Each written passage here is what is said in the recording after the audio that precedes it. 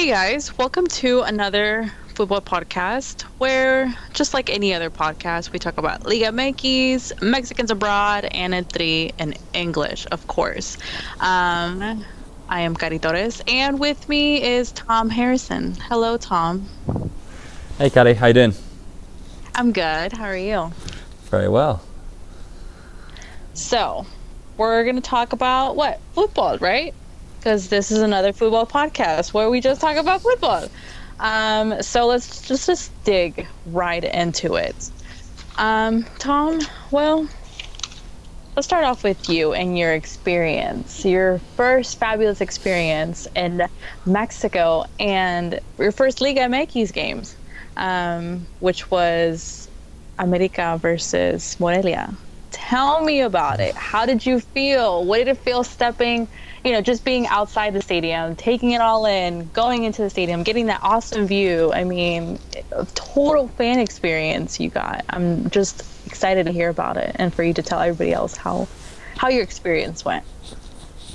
It was pretty surreal, to be honest. The week before I'd been to the Adios al Azul game at Estadio Azul, so that obviously gave me a flavour of what the atmosphere would be like, certainly with obviously the banda and all the stalls outside and the vendors in the stadium selling you this and that. So I had an idea from that, and obviously, that was an experience enough in itself. And then being a Liga MX game specifically itself, it was a whole other thing. And I tweeted about it. I said I wasn't prepared for hearing the anthem for the first time. I mean, it sounds ridiculous because we're not talking about the Champions League anthem, we're talking about the Liga MX anthem, but it's something that I just heard on TV or through my laptop so many times, whether it's the ad break for Univision or whether it's the teams walking out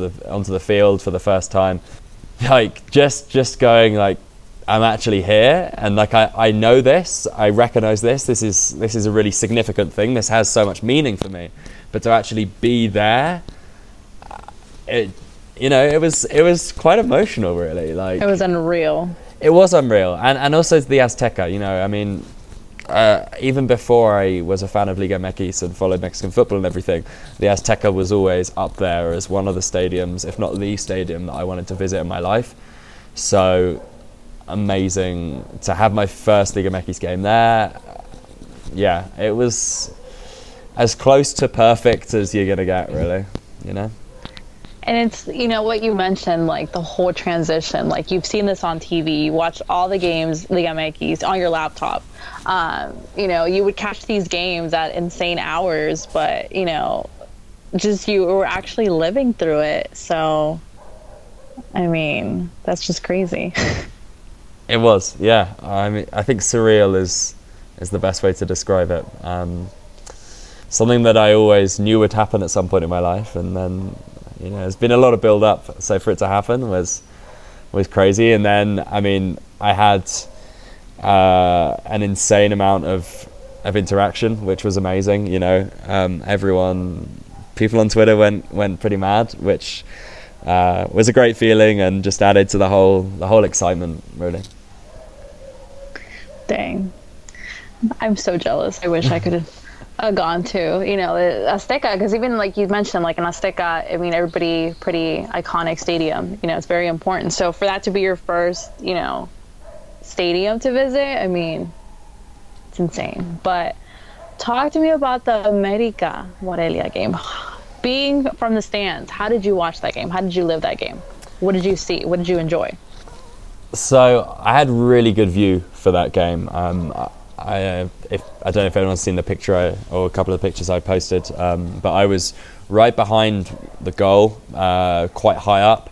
So I had a really good view above you could see the players from above. So tactically it was fantastic to see the movements of the players, the shapes. So that was fantastic. And where I was, there weren't too many fans, actually. And then, there was as many people trying to sell stuff as there were fans, to be honest. But then midway through the first half, it poured down. absolutely poured down. I saw.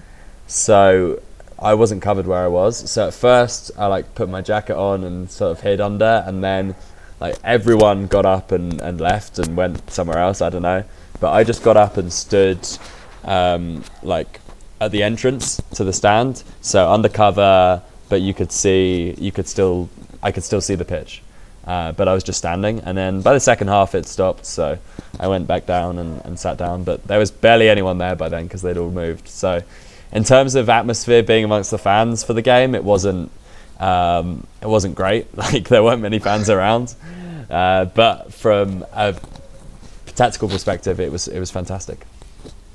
Especially because the day that the game landed was September 15, Independence Day Eve. So at the time that it was, also that was going on, and the Canelo fight. So definitely a lot of factors, factored into that. The absence of a lot of people. I think it was 20 mil probably people I think I saw. Didn't fill up. You have yet to go to a stadium where it's completely packed. I am. And live it to the best. But I'm so happy you got to live your first Liga MX games.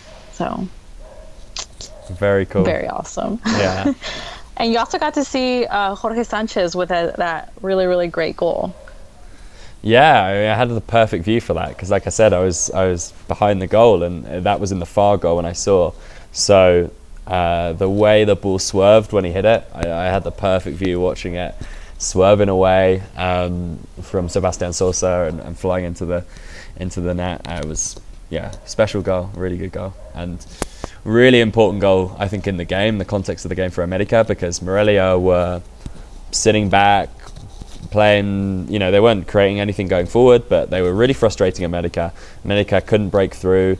Every time America were able to put any sort of ball in the box, Achillier, who I tell you what, seeing him live has given me an extra appreciation of Gabriel Achillier, how good he is defensively. He's just so strong, so physical. Like every time, like I said, every time a ball went into the box, whether it was in the air, whether it was on the ground, he just covered it. He was in the right place, and 1v1, he just every time. Peralta, Martin, whoever it was, they just got pushed off the ball every time. So that was something I didn't expect. I really enjoyed watching him play. I thought he was fantastic. So the Sanchez goal, special moment, really I think was massive in the context of the game, because I'm not sure America would have broken them down. I think they needed that magic moment, something really, really special, because Morelia looked like they would be really tough to beat. Definitely. I think for that youngster, especially, giving him the start of the season and a couple games here and there, developing, that goal is really important for America. They did win, so what counts. But let's move on to the next game you attended, because you went Liga MX madness back-to-back, America versus Morelia, and then the next day, where did you go? Pumas versus Lobos. Pumas versus Lobos. Yeah. Talk to me about how different was it? Like the different atmosphere from Azteca to, going to Seoul with the Pumas. Very different. It was almost the opposite. Like I said, America, I didn't have many fans around me, but I had the perfect view to analyze the game. Pumas, view was awful. There's a running track around the stadium. I was in the lower part, so I'm almost on pitch level. Like you can tell what's going on, but you can't analyze the game too well. But I was amongst the fans. In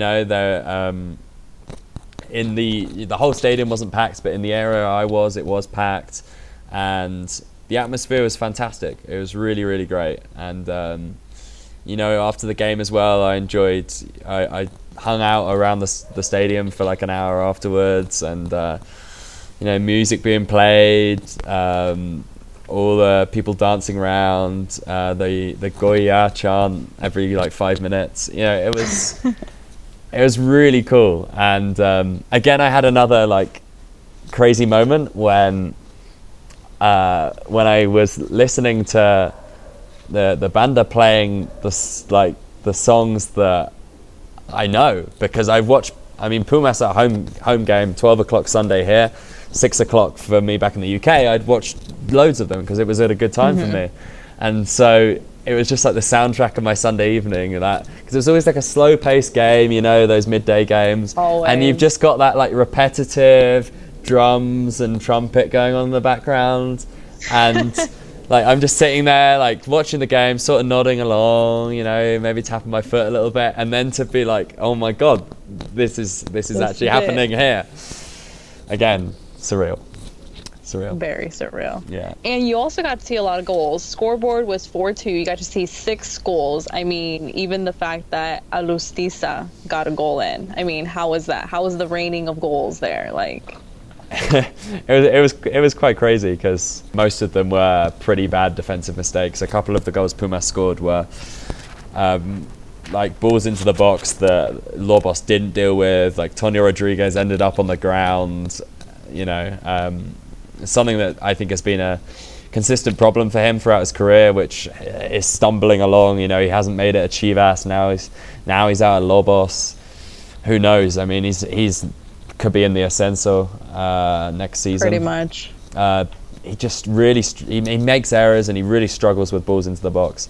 But yeah, it was fun. A lot of goals for the fans to cheer, and Lobos kept it interesting by equalising and then making it 3-2, and it was very, very cool to see Alustiza score throughout my time watching Liga MX, during his spell at Puebla, then Atlas, now at Pumas. He's been, I'm sure if you looked at top scorers in the last 5 years that I've been watching the league, he'll be right up there near the top.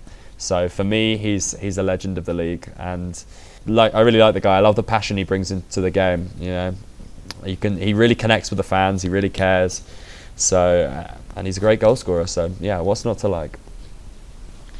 That's awesome. So 1, 2, 3 stadiums down so far. 3 stadiums down. I've done Mexico City. Yeah, gonna have to branch out already. I'm pretty sure you can get all of them done. You have so much more to experience in the Liga MX. Yeah. So, okay, 2 games. Let's talk about Cruz Azul and Necaxa, because Cruz Azul took their first loss this season versus Necaxa, a team that I think you and me had said beginning of the season that it would be a very exciting team to watch, just because Leaño, technical Leaño, he's the youngest probably out of all the coaches? Yeah, 31 years old, yeah. Yeah, so, they haven't been doing as well as we have hoped, but they did beat Cruz Azul, so that's definitely something important. What do you think about that game? Well, so I think a couple of things. First of all, I think Necaxa have played pretty well this season, but I always thought they'd struggle defensively because they had... In the summer, they lost Barovero, one of the best keepers in the league. They lost Lichnowsky, one of the best centre-backs in the league. And Mario De Luna, who was always consistent for them, always performed pretty well. So rebuilding the defence was a big, big job for Leaño. And it's been a struggle. They have conceded 13 goals this season, which is one of the highest, and that's after they kept a clean sheet this week. But what was interesting actually is a young Mexican, Donaldo Hernandez, played 90 minutes for them at centre-back and had a very good game. Made 5 interceptions in total in the match. So he's someone who I believe he was at Chiapas as a youngster and has now got a couple of games with them, has now come back into Liga MX with Necaxa. So perhaps someone to look for, and interesting name, not Ronaldo, but Donaldo. So Donaldo. Don't get too excited, Kari. I'll try not to. How old is Ronaldo anyways? I think he is 20. Yeah, he's 20 years old. 20 years old? Yeah. So Donaldo. He's played in Copa MX. That was his first Liga MX game for Necaxa. Had a great game.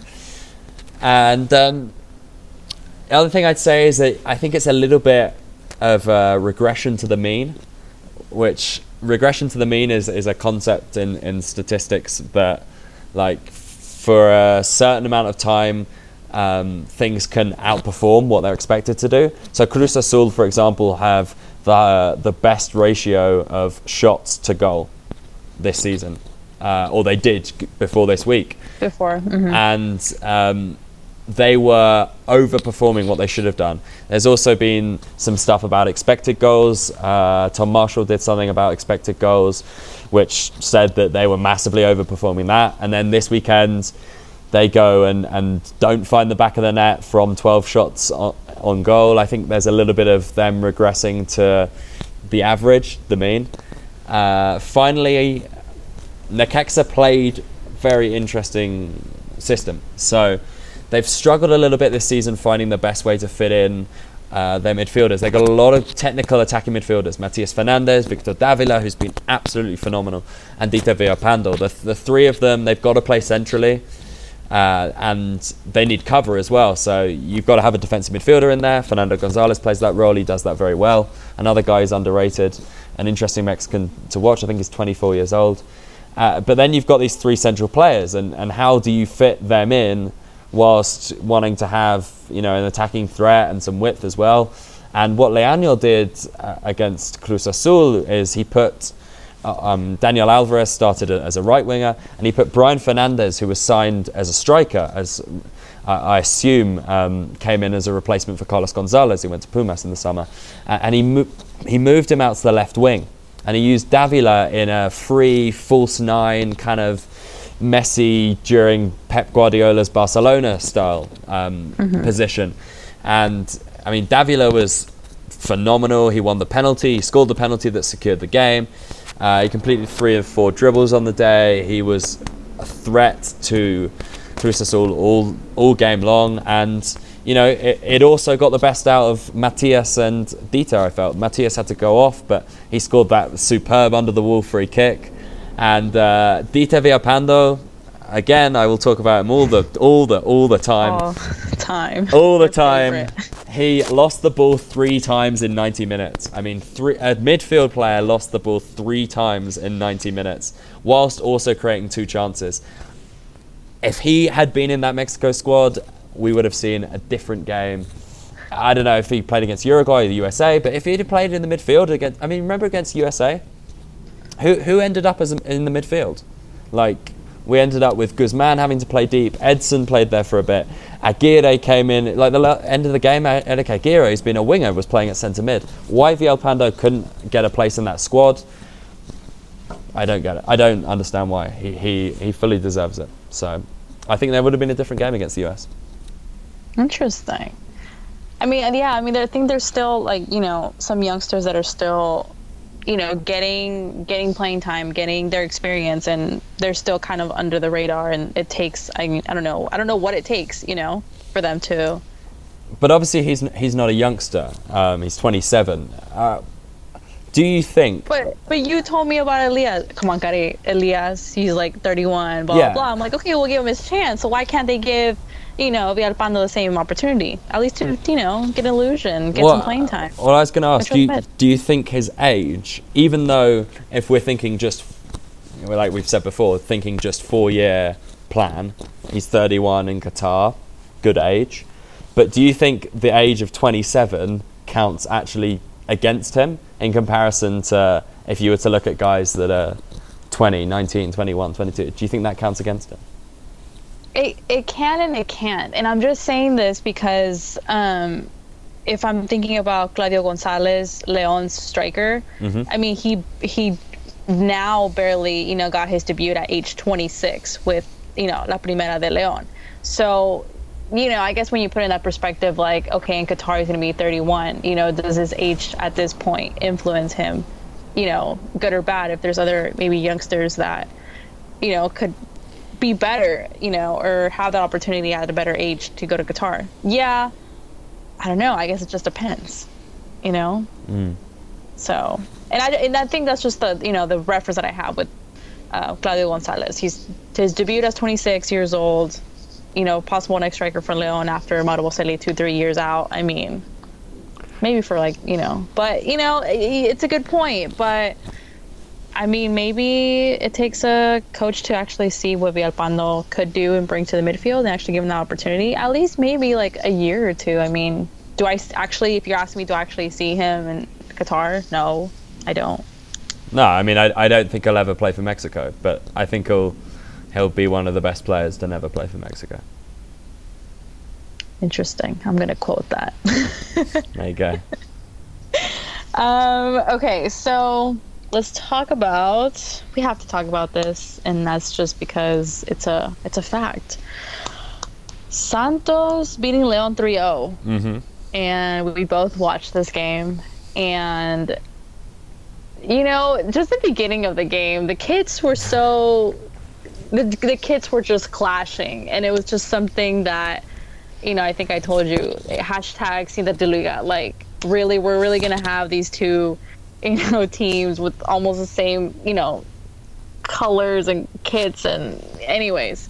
So the game started off really, iffy like that. But, I mean, all in all, it was just a really frustrating, dull game because, and I'm just going to say what you said because I'm going to go straight to you, but they both kind of play the same.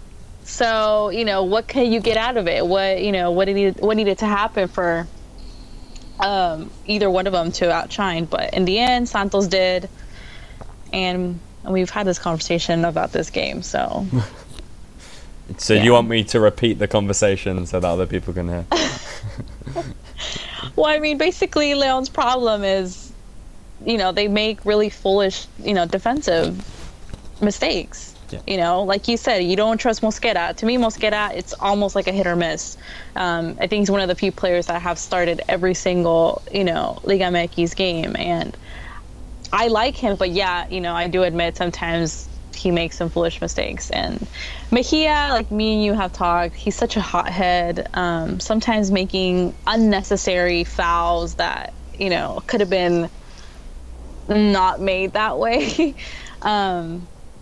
But yeah, I mean, I think Leon had 12 shots and none of them were on target. Correct. So, yeah, I mean, I don't know what else to say. I think, yeah, you summed it up well. It was a game that started as a bit of a farce with the kits, and what a nightmare for Santos, celebrating their 35-year anniversary. They have this special kit, and they're forced to change out of it after 25 minutes. I mean, yeah. It was classic to watch that. They're changing their kits and their shorts too. Oh, that was second half. That was second half, yeah. Second half, but just the jersey, they changed it out, swapped it out. 26-minute first half, which helped us. But even then, the game was just very dull. It was just, I'm not used to those kind of games. But it was two similar teams cancelling each other out in terms of their style. They definitely did. I mean, possession shots, it's all equal. And yeah, it wasn't very exciting because I often think that when you get two teams that try and play the same way, often it can be a bit boring because they just completely even each other out. And Santos won 3-0 because Leon made 3 defensive mistakes and Santos punished them. And coming back to Mosquera, it's interesting. You said you quite like him, but he's hit or miss. And for me, hit or miss is not what you want from a centre-back. We just got to work with what we have at this point. But that miss, I mean, the defending, is the basic. He's made worse errors than this, more obvious ones, but this was so basic. Furch gets the ball in the box, and you let him, top scorer in the league, turn to get a shot. Unacceptable, completely unacceptable. I mean, I think I've been on and on about Mejia to you. Too hot-headed for Liga MX, too many cards are given out, and I just think it's ridiculous that that he was what he did against Cruz Azul. It's just you're playing against 10 men, and he kicks someone for no reason and gets sent off. That was just ridiculous. Unnecessary. It was unnecessary. Yeah. Yeah. I mean, it was just, that game was just not good. I was I was pretty stoked for my 20-year-old youngster Mascorro finally getting a start because I've seen him in Copa MX and sub in here and there, and I really like him, what he brings on the wing. But he did start this game. I think, I don't know, it was just not a good game for him. None of his centers were like really, giving. They weren't feeding Boselli. That's what I'm talking about. They weren't feeding Boselli, and Jairo on the left kept making a lot of mistakes. He wasn't feeding Boselli, so it was kind of like both wings were just not being productive. In which I was like, okay, bring in Cerato, and Cerato did sub in, but I mean, it was just not working. Yeah, what's interesting looking at Jairo and Mascoro, what you say about the fact that they weren't finding Boselli, that absolutely that hits the nail on the head, because they between the two of them over the whole match, they only missed one pass between the two of them. They only missed one pass, but they only made 1 of 10 cross attempts. So, they were keeping the ball, because Santos Leon played quite similar. Santos will happily defend quite deep. They'll let you pass a little bit, but they will make it very, very difficult for you to get on the end of any crosses, because they've got 2 big physical defenders in Doria and Hugo Nervo, who are pretty much doing the exact same thing that Izquierdos and Nestor did for so many years. So absolutely right. Jairo and Mascora, they didn't feed Boselli, and I think this is an ongoing problem that, for me, Gustavo Diaz isn't to blame for. Elias was arguably the best crosser in Liga MX, and the partnership he had with Boselli was so important, and they've brought in wingers that are nowhere near the same standard of delivery. Now, maybe there was no one else out there that they could get, but they can't carry on. If you haven't got the same quality of Elias, you can't carry on basing your tactic around get crosses into Boselli, because if you haven't got the good service, he can't do anything, Definitely. And I think that game, we really, really missed Pedro Aquino. He's always being so consistent in the midfield, holding the midfield. We didn't see that. If it's Pedro Aquino's not there, it's just a disaster. And he was the one good signing this summer. Yeah, he definitely was. I really have enjoyed him, and definitely Leon missed a lot from him. So I want to ask you. Obviously, now Diaz has been sacked, and Nacho Ambriz has come in as a replacement. What are your thoughts? So I'm going to go back to the beginning of the season, because I really thought that Leon was not going to keep Diaz for another season. It was just, all of us were like, no, we don't want him. Then they were like, no, we're going to go on with him. And I was on the edge about it. Of course, I got optimistic with the signings, but I mean, this is Liga MX. I mean, Leon has been really consistent, but they had really 2 good back-to-back games, America and Toluca. And I had hope. I was like, okay, this is working. Let's go on. And then this happens, and I'm not surprised. So, yeah, Diaz, bye-bye Diaz. And my question was like, okay, is Almeida coming? Because there was obviously all these rumors about Almeida having contact with Leon and with Pachuca, and how Matias Almeida could be an option for either team. I'm talking to you maybe week 3, week 4, when, Leon and Pachuca were doing horribly. They were like the last 2 on the table. And one of the factors was that Matias Almeida would not pick up a team midseason, or he would want to, start off from the start, which is understandable. Another factor, obviously, Matias Almeida wants to go international, with an international team. Fair enough. Another thing I also heard was that Matias Almeida would accept, but it's either him and his whole team or no one. So to me, if it was to that, I would tell Leon, you're going to be investing in a great coach with, we need to take it serious. But you know what? I think you and me had discussed, well, it's either going to be a recycled coach or just another Uruguayan naive coach that has coached somewhere else and we're bringing him to Mexico. And it's Nacho Ambriz, and I don't know how to feel about it. I don't think he'll last. I mean, Leon has gone through so many coaches that I'm not even surprised if he is out by the end of the season. But I don't know. I don't know how to feel. I'm very my face reads it. I'm just... Yeah, but people can't see that.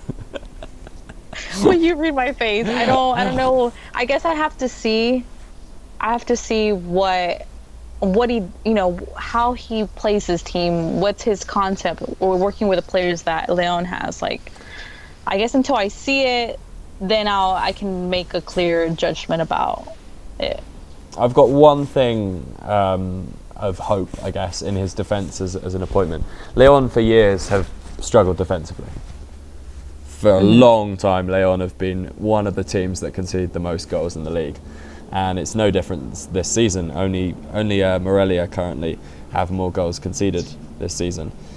And Nacho Ambriz has a reputation as a defensive manager. You remember his time with America? He pretty much got sacked because he was playing too boring football. When he was at Necaxa last season, they were solid, they were tough to beat, but they'd average score 1 goal a game, concede just over 1 goal a game. They weren't very exciting, but they were good defensively.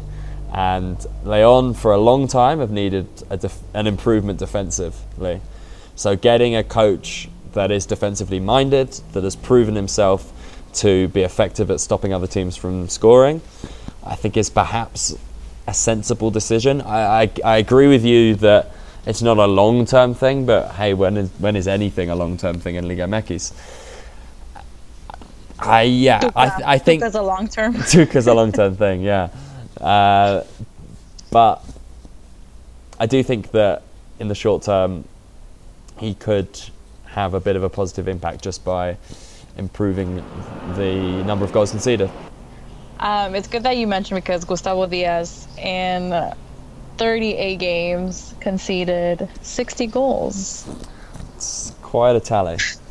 So, I mean, we scored 54, but nothing compares to the 60 we received. So, I'm hoping for the best. If he gets us to La Liguilla, okay, cool. If we make it to semifinals, okay, cool. But I'm really looking for that long-term process, because I think all Leon fans are just tired and we really want someone concrete. If you can give me Gustavo Matosas back, I'll take him back in a heartbeat. I really would. But that's not possible, so. Okay. So we're running out of time, but let's just squeeze in PSV versus Barcelona, the beautiful game. Champions League has returned, and we're all very excited because Chucky and Guti are in Champions League first game, and it did not go as planned. Scoreboard was 4-0. Chucky did start. Guti was on bench, but Guti came in, I think that was the last 7 minutes, I think. Something like that, yeah. So, yeah. And, yeah, I mean, it was pretty sad. I was really upset. I'm a Madridista. It was a dream if PSV could just beat Barcelona. Not even beat. Even Chucky scoring a really amazing goal would have been awesome. But, yeah. Debut in Champions League did not go as planned. What are your takeaways? Wow. I mean, the goals Barcelona scored were just on another planet. And PSV started the game pretty well. They had a few counter-attacks in the first 20 minutes or so. And they did have the odd chance throughout the game. I mean, they managed 14 shots in total, which is not bad. But the goals Barcelona scored were just world-class. I mean, they were all world-class. From Messi's free kick to that volley he scored, to the Dembele goal. I mean, that's not always going to be the standard. It's easy to say that's the standard, but obviously Messi, Dembele, even they aren't going to score goals that good every single game, but it's going to happen. Sometimes you meet them on a day when they produce their world-class best, and a great experience for Chucky. I thought what was interesting was when he had his first chance midway through the first half, he showed incredible pace to beat Jordi Alba to the ball, and then had a slight look at goal and was very far out, off balance. Ball was not ready to be hit, and he went for the shot. And I thought that was his overexcitement. That was his, oh my God, I can see the goal at Camp Nou. So I think to have that experience, he didn't play badly overall. It wasn't an amazing game, but it was very difficult for him. He did actually set up 3 chances in total, and he got a few shots. Obviously, there was that big chance where Piqué came in and made a sensational block, but great experience for him, and hopefully he's going home thinking, you know what, one day, Champions League, I'm going to score a goal like Messi or like Dembele. That's the inspiration, and all you can take for those experiences is, hey, those guys are better than me right now, so I've got to work harder because I want to be that good. Hopefully that's what he's doing right now.